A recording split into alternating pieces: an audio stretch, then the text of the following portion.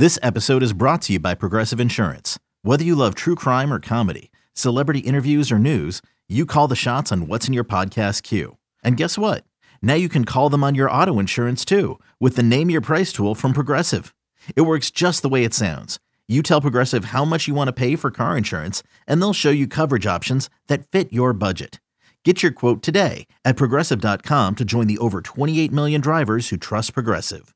Progressive Casualty Insurance Company and Affiliates. Price and coverage match limited by state law. You could spend the weekend doing the same old whatever, or you could conquer the weekend in the all-new Hyundai Santa Fe.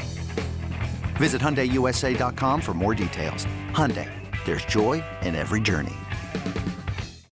When you need mealtime inspiration, it's worth shopping Kroger, where you'll find over 30,000 mouth-watering choices that excite your inner foodie. And no matter what tasty choice you make, you'll enjoy our everyday low prices, plus extra ways to save, like digital coupons worth over $600 each week. You can also save up to $1 off per gallon at the pump with fuel points. More savings and more inspiring flavors make shopping Kroger worth it every time. Kroger, fresh for everyone. Fuel restrictions apply. Hey, Bills Mafia. We know there's only one topic every day. All Bills, all the time. And now Matt Bovee and Sal Capaccio are going really deep, talking Bills all year long, because it's always game day in Buffalo. Hey, everybody. Welcome to another episode of It's Always Game Day in Buffalo. Matt Bovee here, joined as always by Sal Capaccio from WGR 550. We hope that you had a very nice holiday. We understand the circumstances were not like any of us had anticipated. First and foremost, we hope that you're safe right now, that you and your loved ones were able to, get through this storm, because we know it's just taken a really, really massive toll on our community. Sal, the Bills, they always seem to be a distraction, but I think this weekend more than any, they were a much needed distraction for a lot of people, especially on Saturday back in Buffalo, who all they could do was either watch the game on TV or even listen on the radio if they didn't have power. Yeah, and obviously sharing those same sentiments. Hopefully everybody out there is safe and your loved ones are safe. And I know that everybody's trying to do their best. It's a city of good neighbors. Look out for each other. There's been some incredible stories about people helping each other. And, we know that that's the case in Buffalo when things like this happen. So hopefully everybody is, digging out as best they can and being as safe as they can. And we appreciate them listening here. And if we can provide any sort of distraction to what's going on while you're at home or whatever, we appreciate that. And thank you so much for downloading, subscribing, and all of that kind of stuff. In the meantime, with the game last weekend, it could definitely act as that in a lot of different ways. We've talked about that over the years with a lot of different scenarios, and this was another one of them. The Bills, they go to Chicago, they win. They scored 29 points in the second half. Didn't look good in the first half, but I think afterwards people kind of give a sigh of relief and said, okay, that was a bit of a nail-biting couple hours, but they pulled it out in the end and felt a lot better when it was all said and done. And of course, now they still sit with the number one seed in the overall AFC, and they have to get to the finish line here over the next 2 weeks, which we'll talk about with the Bengals coming up next week in a huge game, obviously. But for this game, Matt, I thought, the struggle in the first half, obviously not being able to move the ball very much in offense, missing some points, but in the second half, they look like the Buffalo Bills that we've seen more often than not over the last 2 years. Yeah, absolutely. I totally agree. But before we talk about the game, I got to know, how cold was it in Chicago? Okay. Because I'm dealing with everything back in Buffalo. I did not go. I know we talked about it on the podcast last week. Shout out to my boss, Aaron. He's our news director. He called me on Monday of last week and was like, listen, this weather's going to stink. You can make the decision, but I just don't want you to get stuck and not be home for the holiday. Now, we were thinking of that at that point, not from a safety issue. We were just thinking of human, hey, they played on Halloween, they played on Thanksgiving. I don't want you to be away from your family. Well, it turns out I was still away from my family because of the storm, but lucky I was able to hunker down with my wife at the house. So what was it like in Chicago, and what was the travel all like? So let's go rewind back to the week before the game. On Wednesday, we all started thinking, is this possible we could wind up having to leave early? Because remember, we'd be leaving Friday for a Saturday game. We were thinking, and, people are texting each other, trying to find out. I'm part of the travel party with the radio broadcast team, but of course, I'm taking my cues from the team itself because we're traveling with them. So we're kind of all in communication. What's going on? And people are like, we're wait and see. We don't know. They're trying to figure out with the weather. They're in touch with the meteorologists, government, all that kind of stuff. By the time we got to Thursday, got wind on Thursday morning that it looked like we were going to leave sometime on Thursday. So it was more of a, okay, We think we know the timing of it, but be ready whenever, because there might be a window. We got to get out of here. And that was kind of scrambling around. In the meantime, you got things planned throughout the day that you have to now you have to get your gear and everything. Then you have to think, Matt, well, okay, I'm there for a couple nights. And then you think, what if we can't get back because of the storm? That started creeping in already and thinking about it. So all that stuff's going through your head. Obviously we get to Chicago Thursday, spend Thursday night there. Friday becomes a normal kind of a Friday travel day, although you're already there instead of traveling on Friday. And then Saturday's the game. You want to talk about how cold it was? My goodness. Yeah. I would tell you, maybe the actual temperature of the Patriots playoff game, Matt, was lower. I'm not sure, but there's no way it was colder, if that makes sense. Yeah. This game at kickoff was 9 degrees with a wind chill of -12. And then the winds were whipping at 26 miles an hour at kickoff. It was incredibly cold, so cold that when I walked out of the tunnel to go on the field, I couldn't see because I couldn't keep my eyes open because the wind was whipping my face so hard that my eyes were watering. And you've ever had that whiplash? Oh yeah. From the wind? Yeah. Well, luckily I had brought ski goggles with me that I've never worn for games, but I bought after the 2017 snow game for snow, for blowing snow. I brought them just because I thought there'd be blowing snow. Never thought I'd have to wear them because of wind. I had to wear them the whole game. In the meantime, I had 4 layers on the bottom, 4 or 5 layers on the top, incredibly cold, doing what you can to kind of stay warm during the game. It was the coldest game that I've ever been a part of personally. And I know that it could not have been fun playing out there and getting hit, trying to throw footballs, trying to take snaps, anything like that. It was something that I would think you couldn't even play football in, to be honest with you. But of course they did. So how much of an impact did the weather, you think, have on the game itself, like throwing the ball? I know one of the things we'll talk about was from Josh Allen's perspective, and it was really interesting because after the game, he basically said the 2 interceptions. The first one, inexcusable. It was a bad decision. I threw it to Isaiah McKenzie in double coverage. That one, I can't let happen. The second one, now it looked bad on the broadcast, but he said after the game, he was like, I was trying to dump it off to James Cook, and I tried to take so much off of it that the ball sailed in the wind. And he's like, I can kind of live with that mistake because it was just a little bit of bad execution. It wasn't a bad decision. So, did the weather really impact the throwing game and kind of like the game plan itself? Oh, I would say it did from that standpoint. There were times where it was gusting over 30 miles an hour. And if you threw the ball, you tried to kick the ball.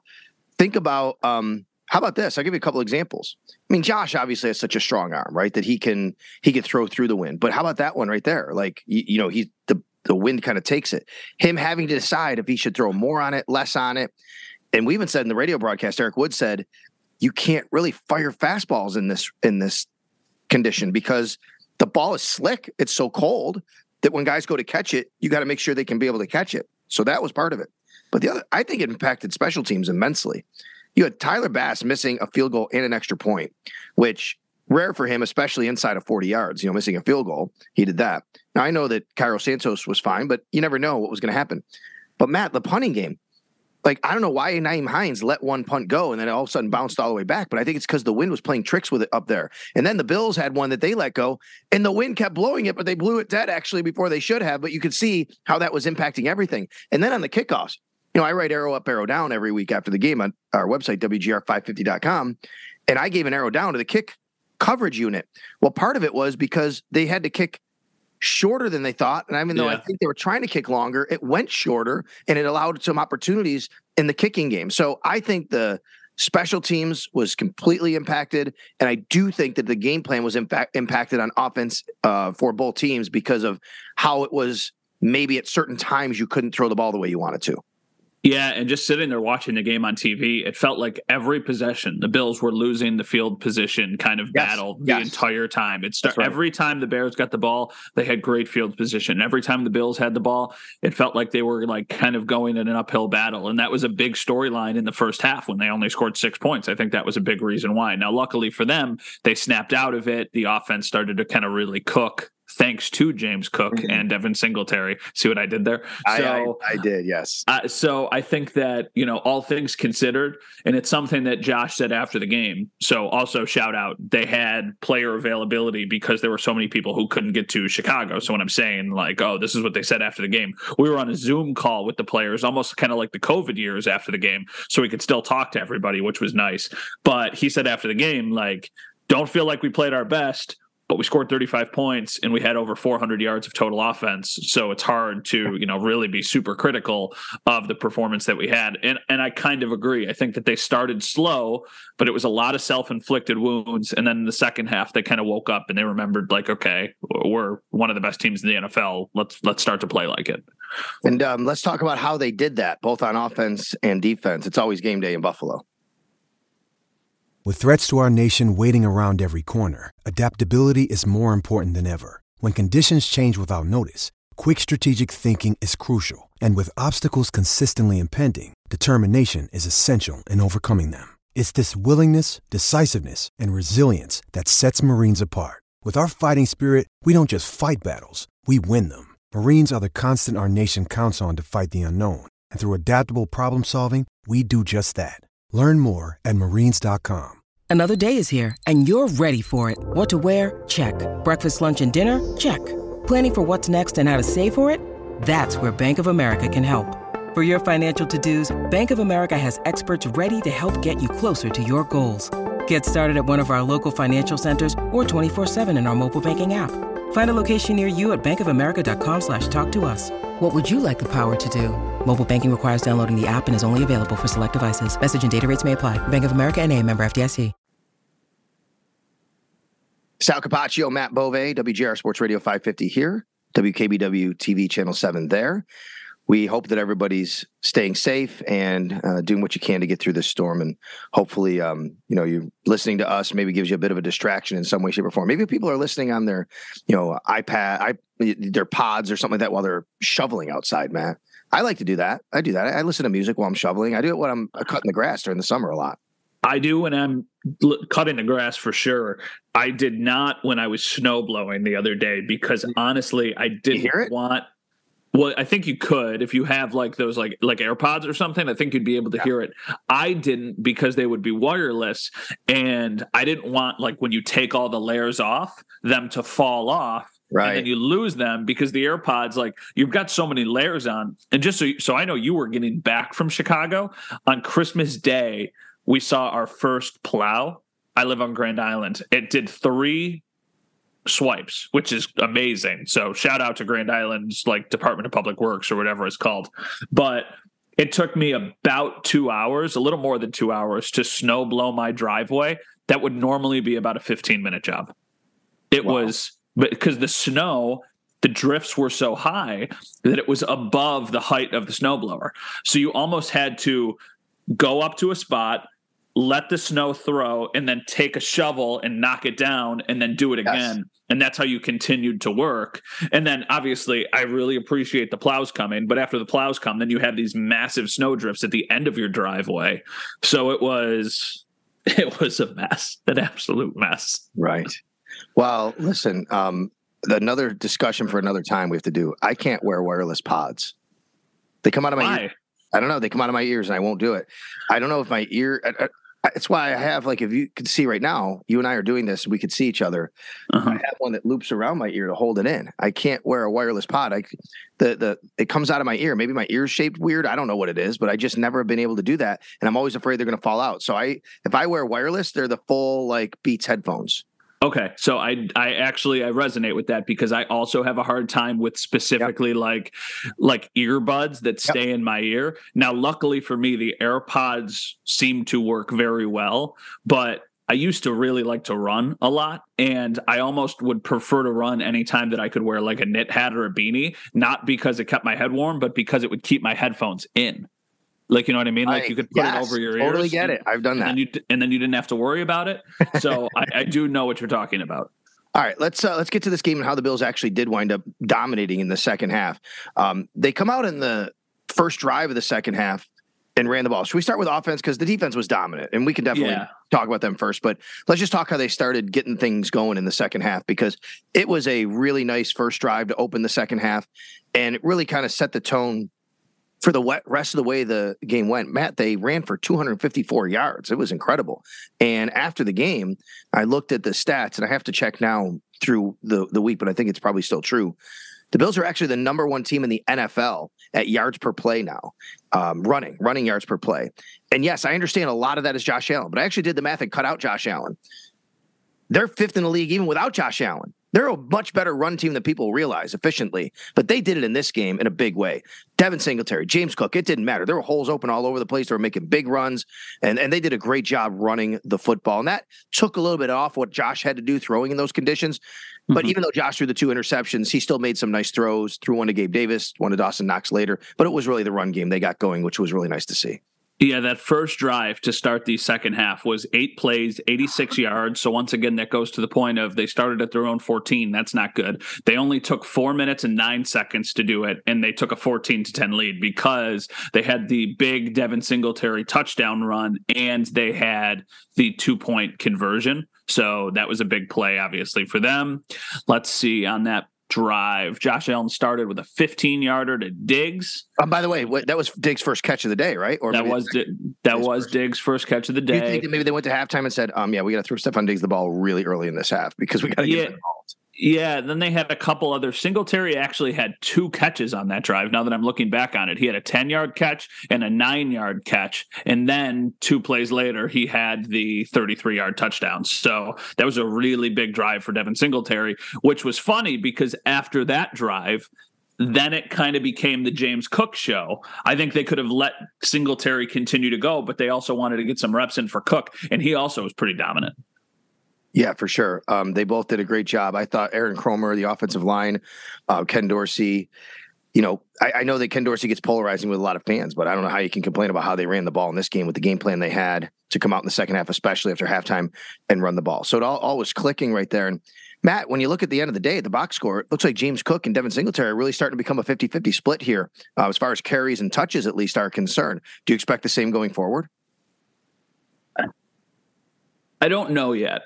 I still think that they trust Singletary more. Now, that's not to say that they don't trust James Cook, but it feels like every time we start to get towards this point in the season, Singletary starts to shine, especially in the playoffs. So that's why I think I'm still going to give the edge to Singletary, even though I do think that James Cook could be more dynamic. I think what James Cook has done has almost made, this sounds like counterintuitive, but I think what James Cook has done has kind of forced the Bills' hands of giving him a bigger workload next season as a complement of maybe him and Hines. But I think in the short term, while you still have all three, you should probably ride with the guy that you trust the most. And I still think that that's Singletary. That's just how I read the situation. But I do think Cook provides them with something that Singletary doesn't. And that's just a little bit of a quicker first step, somebody who's a little bit more elusive. I don't even want to say that he's better in the passing game because I know we thought he was going to be. He hasn't really shown that yet. He's fine catching screen passes and passes underneath, but so is Singletary. So I think that they just right now, I would say 60-40 Singletary Cook. Yeah, I agree with that, but I still think that's a pretty more even split than a lot of people maybe would have thought a while ago. Yeah. Right? It seems like James Cook has really earned those opportunities, and you're seeing him a lot more, and he's really taking advantage of them. That his touchdown run as well. Steven had a really nice one. He had a really nice one. James Cook ran 11 times for 99 yards. He was 1 yard shy of 100. His first 100-yard game in the NFL would have been average 9 yards a carry. The last time the Bills had 2 100-yard rushers in a game was 2015. I didn't know if you knew that. Okay, so 2015 would have been LaShawn's first year, right? Mm-hmm. So he was one of them? He was one of them. Was it Mike Gillislee? No, I like the guess. Oh, no. Oh, okay. It was the it wouldn't have been Boobie Dixon. No, but you're on the right track. You know who it is. He was a rookie, had a really good rookie year. And then we really didn't hear from him after that. Oh my God. Oh, it's right on the tip of my tongue. I remember him scoring the touchdown against the Colts. Carlos Williams. Yes. Let's Carlos go. Williams. Let's go. All right. That's right. That's what I was told. So we can go back and look. But yeah, so I was told it was while we were doing the broadcast, we were thinking about it because it was almost about to happen. It didn't happen. But hey, maybe leaves a little meat on the bone for James Cook to get that 100 yards. And also, by the way, was the first time the Bills ran for this many yards in any game, 254, since 2016, exactly 6 years to the day. The last time they did it was the Dolphins on Christmas Eve in Buffalo, Rex Ryan's last game, that overtime game. Oh, yeah. I do remember that game. That was a pretty wild game, too. That was the overtime game. They couldn't – if they tied, their playoff chances were gone, and Rex Ryan punted in a tie game with like 2 minutes left. So what was the date of that? That was Christmas Eve, 2016. It was exactly 6 years to the day the last time the Bills ran for 254 yards or more. They actually did it 3 times that year because the week before that, they did it against Cleveland. And a few weeks before that, they ran for over 300 against San Francisco. So I actually remember that day, and it has nothing to do with the Bills. I remember watching the Bills and Dolphins game. Mm-hmm. But this is nobody cares, but I'm going to tell you anyway. So I've been in welcome to Radio Land. Why do you always talk about yourself? Listen, we tell stories. Yeah. That's what we do. So go ahead. So I've been in a fantasy football league for, 17 years. 18 years, something along those lines. Yeah. The league is FFE. It stands for Family, Friends, and Enemies. And we're very competitive. We've got a group message. We're very competitive. We talk to each other all the time. Well, I had never won a championship in that league, but I had been very close multiple times. I had lost in the championship several times. Well, that year, that coincided with the fantasy football championship weekend. Mm-hmm. It was Christmas Eve, and I remember normally I'm at every Bills home game. I have been since 2014, but I think there are 3 that I have missed, and the Christmas Eve game was one of them because our broadcast schedule was all off because of the holiday. So I was watching back at the station, but I also was really interested in the Packers against the Vikings because of my fantasy football team. And Aaron Rodgers, who is my enemy, single-handedly won me my first fantasy football championship in 15, 16? Because I had... We call it, a lot of people call them what they have different terms for them. We've always called it double dip when you've got your quarterback and your wide receiver. So I had Aaron Rodgers and Jordy Nelson. Aaron Rodgers that day threw for 347 yards and 4 touchdowns. Jordy Nelson had 154 catches for 2 touchdowns. And at that point, smooth sailing. Won my first championship. I'll remember that. I'll remember watching that game always, because it just felt like it was like another one. It was awesome. So sorry, that's my little tangent from that day. Now we just learned about everything from 6 years ago in Matt's Fantasy Football League Championship. Tune in next time because Matt's going to go through all his first 9 holes the last time he played golf, just so everybody knows. I could do that. I legitimately think if I went back and I was like, the last round of golf I played, I think I could take you through probably every hole. It's so funny. Anecdotally, I'll just say, I get it all the time. Why do you always talk about yourself on the radio? And I know, I do. And it's because we share lives with each other. People call up, they share lives with us. We share lives with them. We're on the radio. We tell stories. That's just what it is. So anyway, if anybody ever has any question or criticism of that, that's why that happens. And we thank you for sticking through that when we do that. If you don't like it, because we could talk football all the time as well. Like we're going to do now. We're going to get back to, go ahead.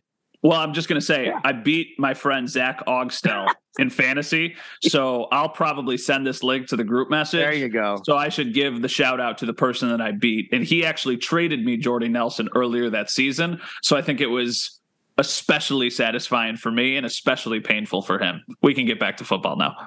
I'm actually in my fantasy championship next weekend. So thank you for bringing that up. I'm also in the finals of the Guillotine League that Jeremy White set up. So I'm in a couple Good luck. Good luck. Before I get to the offense, we left a little bit, I think, back in the first segment on the travel situation. And I just want to give a shout out myself to how the week ended, to the people in Chicago and how accommodating they were, to, that once the decision was made that we had to stay and going back to the hotel and having things set up. And I mean, it's we were able to get back there, have our same room, things like that. And it's Christmas Eve, right? You're worried about and you're thinking about your families and your loved ones. And I was checking in with Jan and Max back home here, every hour or so. Do you guys still have power? How's everything going? So those things were on our mind. And we were thinking about everybody in Buffalo. And once we knew how dire the situation was in Buffalo, obviously, it was very serious to think about all that stuff. And, we didn't know when we were coming back, and finally got word that, we were going to stay in Chicago. We heard right after the game we're going to stay in Chicago. And like I said, the hotel staff, the travel staff, everybody that just did a great job to kind of do what they had to do to make sure that we were able to do all that properly and correctly. And then the next morning, got on a plane and flew to Rochester and had a nice greeting in from Rochester Bills Mafia. They showed up at the airport. That was great. Got on buses, were able to get back to Buffalo, and I'm glad that everyone got home safely. So I just wanted to make sure that we buttoned that up on how everything went, and wanted to say thank you very much to the people who really just made it a lot easier on all of our minds. You know what I mean, Matt? Yeah. Like when you're going through all that, and you can make it a little bit easier to think about your family and what's going on. And of course, everything back in Buffalo, that made it a lot more possible to do that. Yeah. And I just think that, kind of branching off that and putting a bow on this one, for as tough of a couple days as this has been for the community, there have been some incredible stories of people kind of coming together and getting through this. I've got a friend who used to work at Channel 7. He's now involved with Gettsville Fire Company, Dave Morales. He did a story last night with Channel 7. They literally had a road in Gettsville that wasn't plowed, and there was a medical emergency, and all of the neighbors came out of their house and shoveled a pathway so they could take the person who had the medical emergency on a sled to the ambulance. And then they were able to take the ambulance to the hospital. I remember I was listening to some of the press conferences that were going on from my house, and they were talking about people who were helping give birth to just like neighbors, like basically just like, okay, this is what you got to do. This is how you got to do it. I'm sure you've probably heard the story of the woman and the man who were manually giving their child breaths for 2 days straight because they didn't have power and their ventilator wouldn't work. Like, these are the things that are just like the most amazing stories. Even the day that I was talking about snow blowing my driveway, it took me 2 hours, and I'm totally capable of doing that. But I've got some elderly neighbors, and somebody brought a bobcat. Like, somebody just in our neighborhood has a bobcat with a shovel on it and or a plow on it, and they were able to just start like clearing people's driveways. And like, that's the stuff that's cool. So shout out to City of Good Neighbors, and in this case, all the people who were in Chicago who were kind of helping you guys get back to Buffalo. Yeah, I just want to say her name is Shakira, I believe is how you say it, Shakira Autry.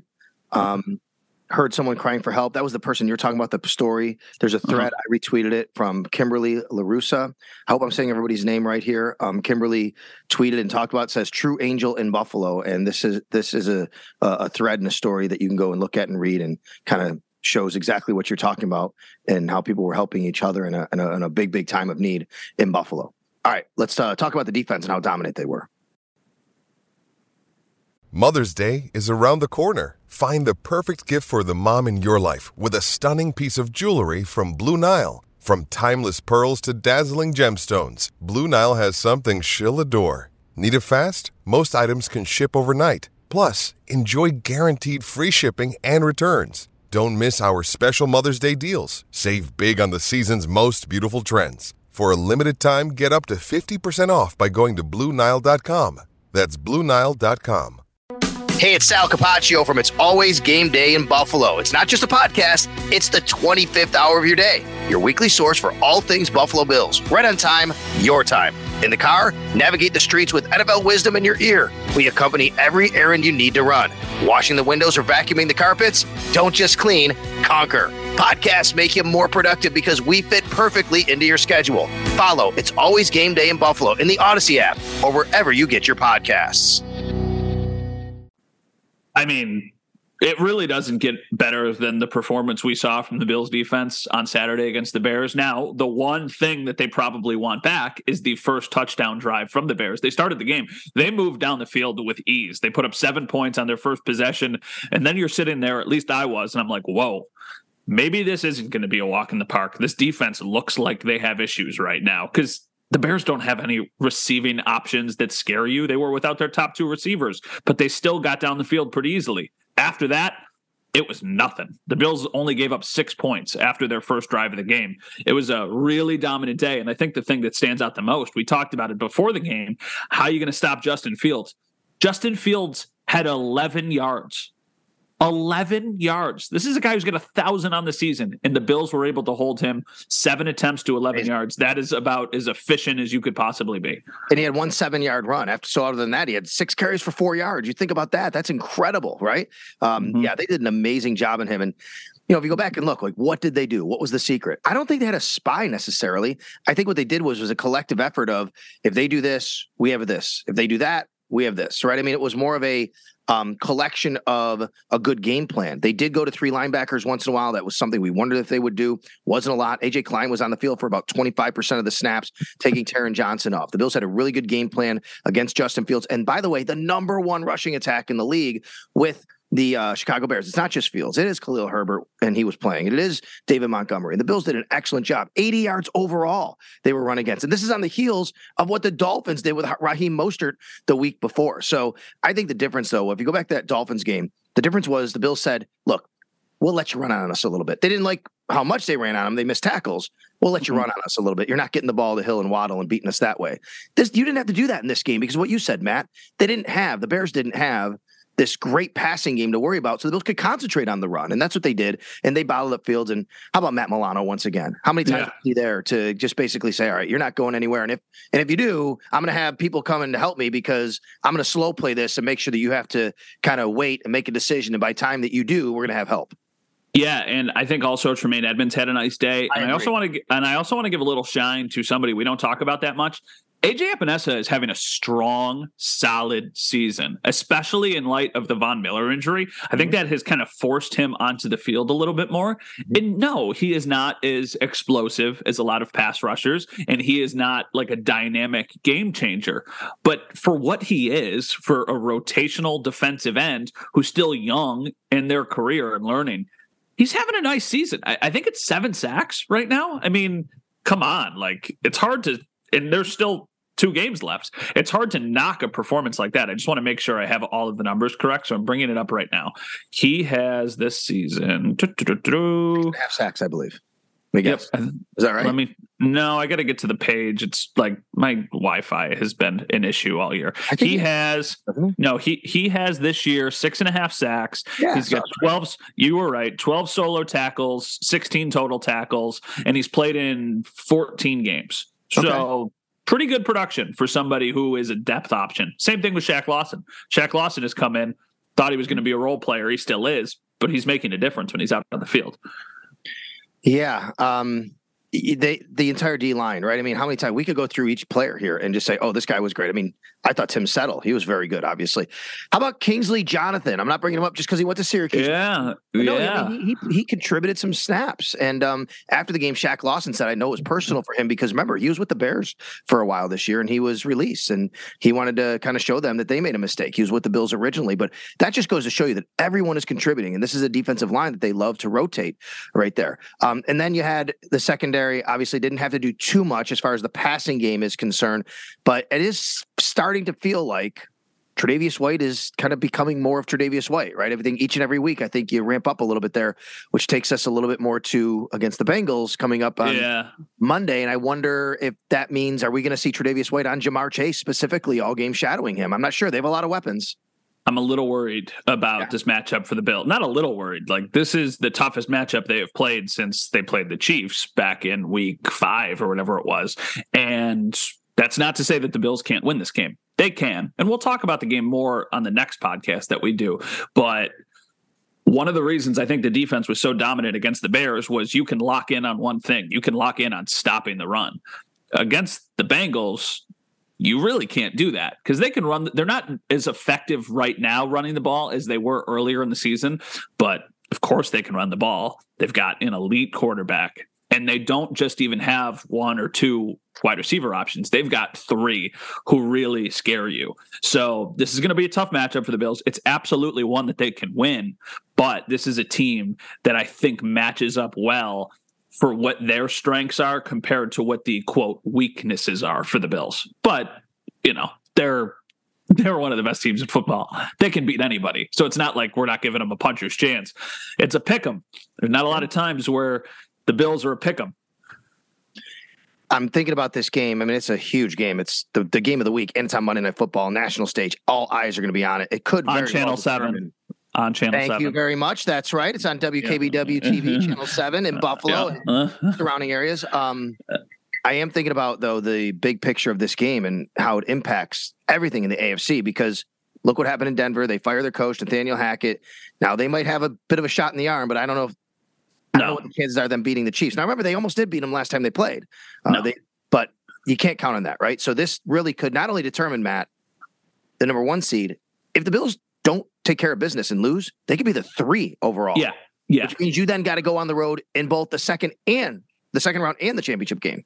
And you would probably have to host the Chargers in the wild card round, That's a good point too. Which is a tough matchup. Now, that being said, you can avoid all of this if you win your final 2 games. The most likely, so kind of to piggyback off of what Sal said, if you win against the Bengals, you are a win away from locking up the 1 seed, a wild card bye, and the road to the Super Bowl going through Buffalo, which is of course the absolute dream scenario. Now, the only way, if they lose, they could still be the 2 seed, which is very feasible, by the way. It depends on what Kansas City does, but for the sake of the argument, I'm just going to assume Kansas City wins their last 2 games. The Bengals play the Ravens the following week. And if the Bengals and Ravens both win, they're still both fighting for the division title the following week, which means, don't count out the Ravens, especially if Lamar Jackson comes back in that setting. So that's why there is still a chance if the Ravens went and beat Cincinnati and the Bills beat the Patriots, that the Bills could once again kind of leapfrog Cincinnati and then be the 2 seed, which would obviously be better than the 3. But the thing about the 2 seed is you would host theoretically a second round playoff game. If you win, you'd also host Miami in the wild card round. So it's kind of pick your poison. It's would you rather have the Chargers or would you rather have the Dolphins? Right. What do you care about more? I think the Bills would say they don't care. They want more games in Buffalo, obviously. But as we sit here, though, heading into week 17, there's only 2 spots left in the AFC. One is reserved for either the Jags or the Titans. One of them's going to win the division. They will get the 4 seed. The other one can still make the playoffs. It's a bit of an outside chance, though, more of an outside chance because they probably have another loss on their resume, obviously. Yeah. So you really have 1 spot for Miami, the Jets, New England, and Pittsburgh. Even the Raiders, I guess I could throw them in there, but it's very, very unlikely. But really, it's 1 spot for one of those 4 teams. And it's going to be really interesting. Now, speaking of that, I have been asked many times, Matt, when will we know when the Bills are playing week 18? Here's the answer. As early as Sunday night, as late as post Monday Night Football. That's what I would say. Who is Monday Night Football this upcoming week? Buffalo, Cincinnati. Oh my God. You just said it's on Channel 7. I know. You forget, right? That it's that. Yeah. So I don't even know what day of the week it is right now. I would tell everybody this, though. The Bills aren't going to play on Saturday in week 18. The NFL is not going to put them Monday to Saturday. They're not going to do that. Yeah. The Bills, I think, are very, very unlikely to play Sunday night. It really comes down to 1 or 4:25 p.m. on Sunday. And that might just be dependent on, are the Bills and Chiefs both fighting still for the number 1 seed? It's probably 4:25. I'm almost going to chalk it in at that point, just as 4:25. That seems like what it's been the last couple of years, especially if the game matters for the Bills or for the Patriots or for both. I mean, if the Patriots beat the Dolphins this week, I think if the Patriots beat the Dolphins this week, are they winning in against the Bills? No, I have it. I already tweeted. So I have all the scenarios and I've tweeted them basically here. Let me just, if you go to my Twitter feed at Sal Sports, I already wrote the playoff scenarios and I have them right here. Here we go. Bills clinch number 1 seed with a win and a Kansas City loss. Dolphins clinch a playoff berth with a win and a Jets loss. They still have to have the Jets to lose. So there you go. So that's what I'm saying. If the Patriots win against the Dolphins, then next week becomes that much more interesting for them because they would still be fighting for their playoff hopes. Because I would imagine. Let me answer this. If that happens, what's the better Sunday night game to wrap up the finale to all the eyes, that one game? Would it be Dolphins Jets for a win-in scenario? Let me look at the schedule. Or would it be Titans Jags for the win-in scenario? What would you rather see on Sunday night? I think I'd rather see Ravens Bengals potentially for the division. Yeah, well, I guess both teams that can be in though are going to be for the division. That's a good point. That's a good point. It might be Dolphins Jets. Honestly, I think. I mean, we're biased as AFC East. I think people, but I agree with you. I'd like to see that. I agree. There's a lot of scenarios that can play out. I mean, the Bills are in a really great spot. Obviously, they're in an amazing spot if they win on Monday night.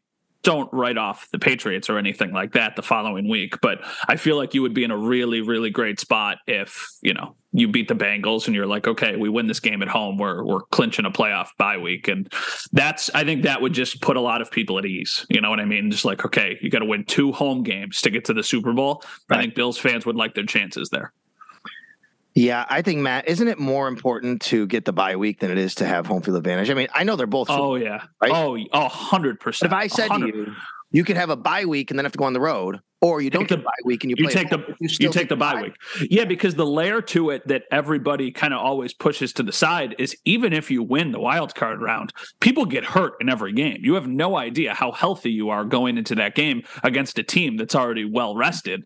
So, I mean, if you're the Bills and you have the bye week, even though you're probably not playing them, the Chiefs and the Bengals are playing a game and they're going to be more beat up and there's going to be injuries that pop up and you're going to be sitting there getting rested, getting ready to go. And historically, the Bills have been a very good team coming off of their bye week. So, well, I shouldn't say the Bills. I should say this regime has been historically good coming off of their bye week. So I think you would like their chances against whoever. I do want to point out, obviously, there's a lot more to be played. But right now, because we do have 6 of the 7 spots determined, because I'm throwing Jacksonville, Tennessee, one of them is going to make it. So 5 really have clinched. But right now, the way it stands, you have some juicy matchups. Like right now, here's how it would work. Buffalo would have the bye. In the first round, you'd hit the Dolphins at the Chiefs, the return of Tyreek Hill, and 2 explosive offenses. You'd have the Chargers at the Bengals. And then you'd have the Ravens at the Jags, which honestly, like, you could kind of throw your hands up and go, whatever. But I'm interested in that because I think it's 2 different styles, and it would be really interested to see how it played out. Also, and I know that I am higher on Miami than a lot of people are. The Dolphins, if Tua is healthy, now that's a big if. That's a great point because that happened yesterday and last night before we recorded this, that he was put in concussion protocol. How much of this, I'll ask you this, how much of this you think is on the Dolphins and how much of it is on the NFL? I have to say, I don't know all the details about this particular one, but I did see the video that appeared that may have been where he got hurt. Yeah. And Matt, it's really sad to know that like after that, he did not play as well at all after that particular play. And you have to think there's some sort of effect that affected his play. And that's scary, right? To see that happen, to know that happened, and then to think about all the things he's been through this year with his head injuries. There are people on the sidelines that have to see this. Yes. So yes.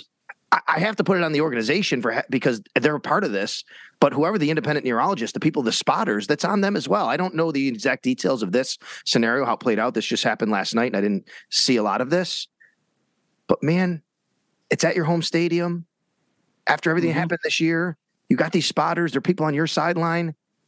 I gotta put third on them. Yeah, 3rd time this season too, where he's been dealing with something. There's a lot of people who are saying that he shouldn't play again this year. Now, that's a health thing. Like, we are not doctors. We are not the people who can figure that out. But going back to what we were saying before the Tua conversation, if he is healthy, like if he's normal Tua, that team can go into Kansas City and beat the Chiefs as a 7 seed. They can. Their offense is dynamic. They're dangerous. I've got a friend who's a Dolphins fan, and I told him the other day when they were still winning, I said that I think of the wild card teams, the Dolphins will be the most dangerous. They're still not an elite team because they've got a lot of they're not consistent. Their defense is not great, but they're dangerous. They can put up points, and obviously they can win a track meet. So I think in all of those matchups, the lower seed can absolutely go in and win in those games. All right, so last question. We're going to wrap this up here. Who, from a Bills standpoint, thinking of the Bills, for their best chances, what you'd like to see? Let's assume the Bills get the bye. Ooh, that's a big assumption. That's a big assumption. Let's play this out. Let's hypothetically say the Bills get the bye. Yeah. Not assume. Let's hypothetically say. And hypothetically say the Chiefs get the number 2 seed. Yeah. Who would you like to see as the number 7, because let's remember, what I'm asking you essentially is this: team that has a chance to beat the Chiefs, and then you would see them in Buffalo. Because if it's the Dolphins, then you got to play them. And come to Buffalo, and I don't know how much you want to do that either. You don't. Because I think the answer might be the Chargers here. Because I think the Chargers always play the Chiefs tough. I and agree. They can beat them. And I think Chargers coming to Buffalo, as much as they have all those weapons, I think the Bills could handle business there. But how could the Chargers even get to the 7th seed? They would have to lose. They've already clinched. They'd have to lose their last 2 games. They're in. They've clinched a spot. Yeah, but like they're not losing to. They play their last 2 games. I don't care about that. I'm just asking you hypothetically. Like, who would you like to see in that spot? I think Miami. Because even though we just talked about how dangerous they can be, I think if they were to knock out the Chiefs, you really should still feel confident that the Bills at home in the middle of January can beat the Dolphins and then, have one more game to get to the AFC Championship. I think you would be happier to play the Dolphins in the second round than have to potentially play the Chiefs again in the championship. I don't disagree with that at all. Would you rather who would you rather see, the Chargers or the Dolphins here in Buffalo though in the second round? Because that could play out either way. The Chargers. Yeah, see, that's my thought. I think the Dolphins are more dangerous than the Chargers are, even with all of the weapons that the Chargers have. Yeah, it just seems like they even against the Colts, they didn't wasn't great. The Colts aren't that great of a team. They couldn't protect Herbert, Yeah. Listen, we're going to talk more about... Go ahead. There's no cakewalks in the AFC. No matter if you're playing, that's why the bye week is so significant, especially 100%. This year, because any one of the teams that gets into the wild, I think the only teams that could potentially get in that you would feel pretty confident with are the Jets and the Patriots. I think if either of those teams get in, you should feel like, the higher seed team is going to win. But I wouldn't write off anybody. We see it every year. We see every year the higher seed team gets upset in the wild card round, and it throws a wrinkle in everything. And that's why if you can avoid that completely, then you're sitting there in the division. You're hosting a divisional round game without even sweating, and you're feeling really, really good about yourselves. 2 weeks to go. 2 games to go for all of these teams in the NFL. And we're going to talk more about a very, very, very big matchup between the Bills and the Bengals a little bit later in the week. All right. Thanks a lot for coming aboard and listening. And again, one more time, we just want to say we hope that everybody's staying safe and check on your loved ones and your family. We know you're doing that. Thank you again for downloading, subscribing, and all that kind of stuff here to It's Always Game Day in Buffalo. Matt, you have a great rest of your week. You stay safe up there as well with you and your family. Thank you. You as well. And we hope that, like Sal said, we hope you're all warm, you're all safe, and maybe you can kind of get back to normal here in the next couple of days and celebrate the new year. Unlike you were able to celebrate Christmas and Hanukkah and whatever the other holidays and Kwanzaa and all of, the last week and a half. We will talk to you again. Bills Bengals preview up next later in the week here on It's Always Game Day in Buffalo.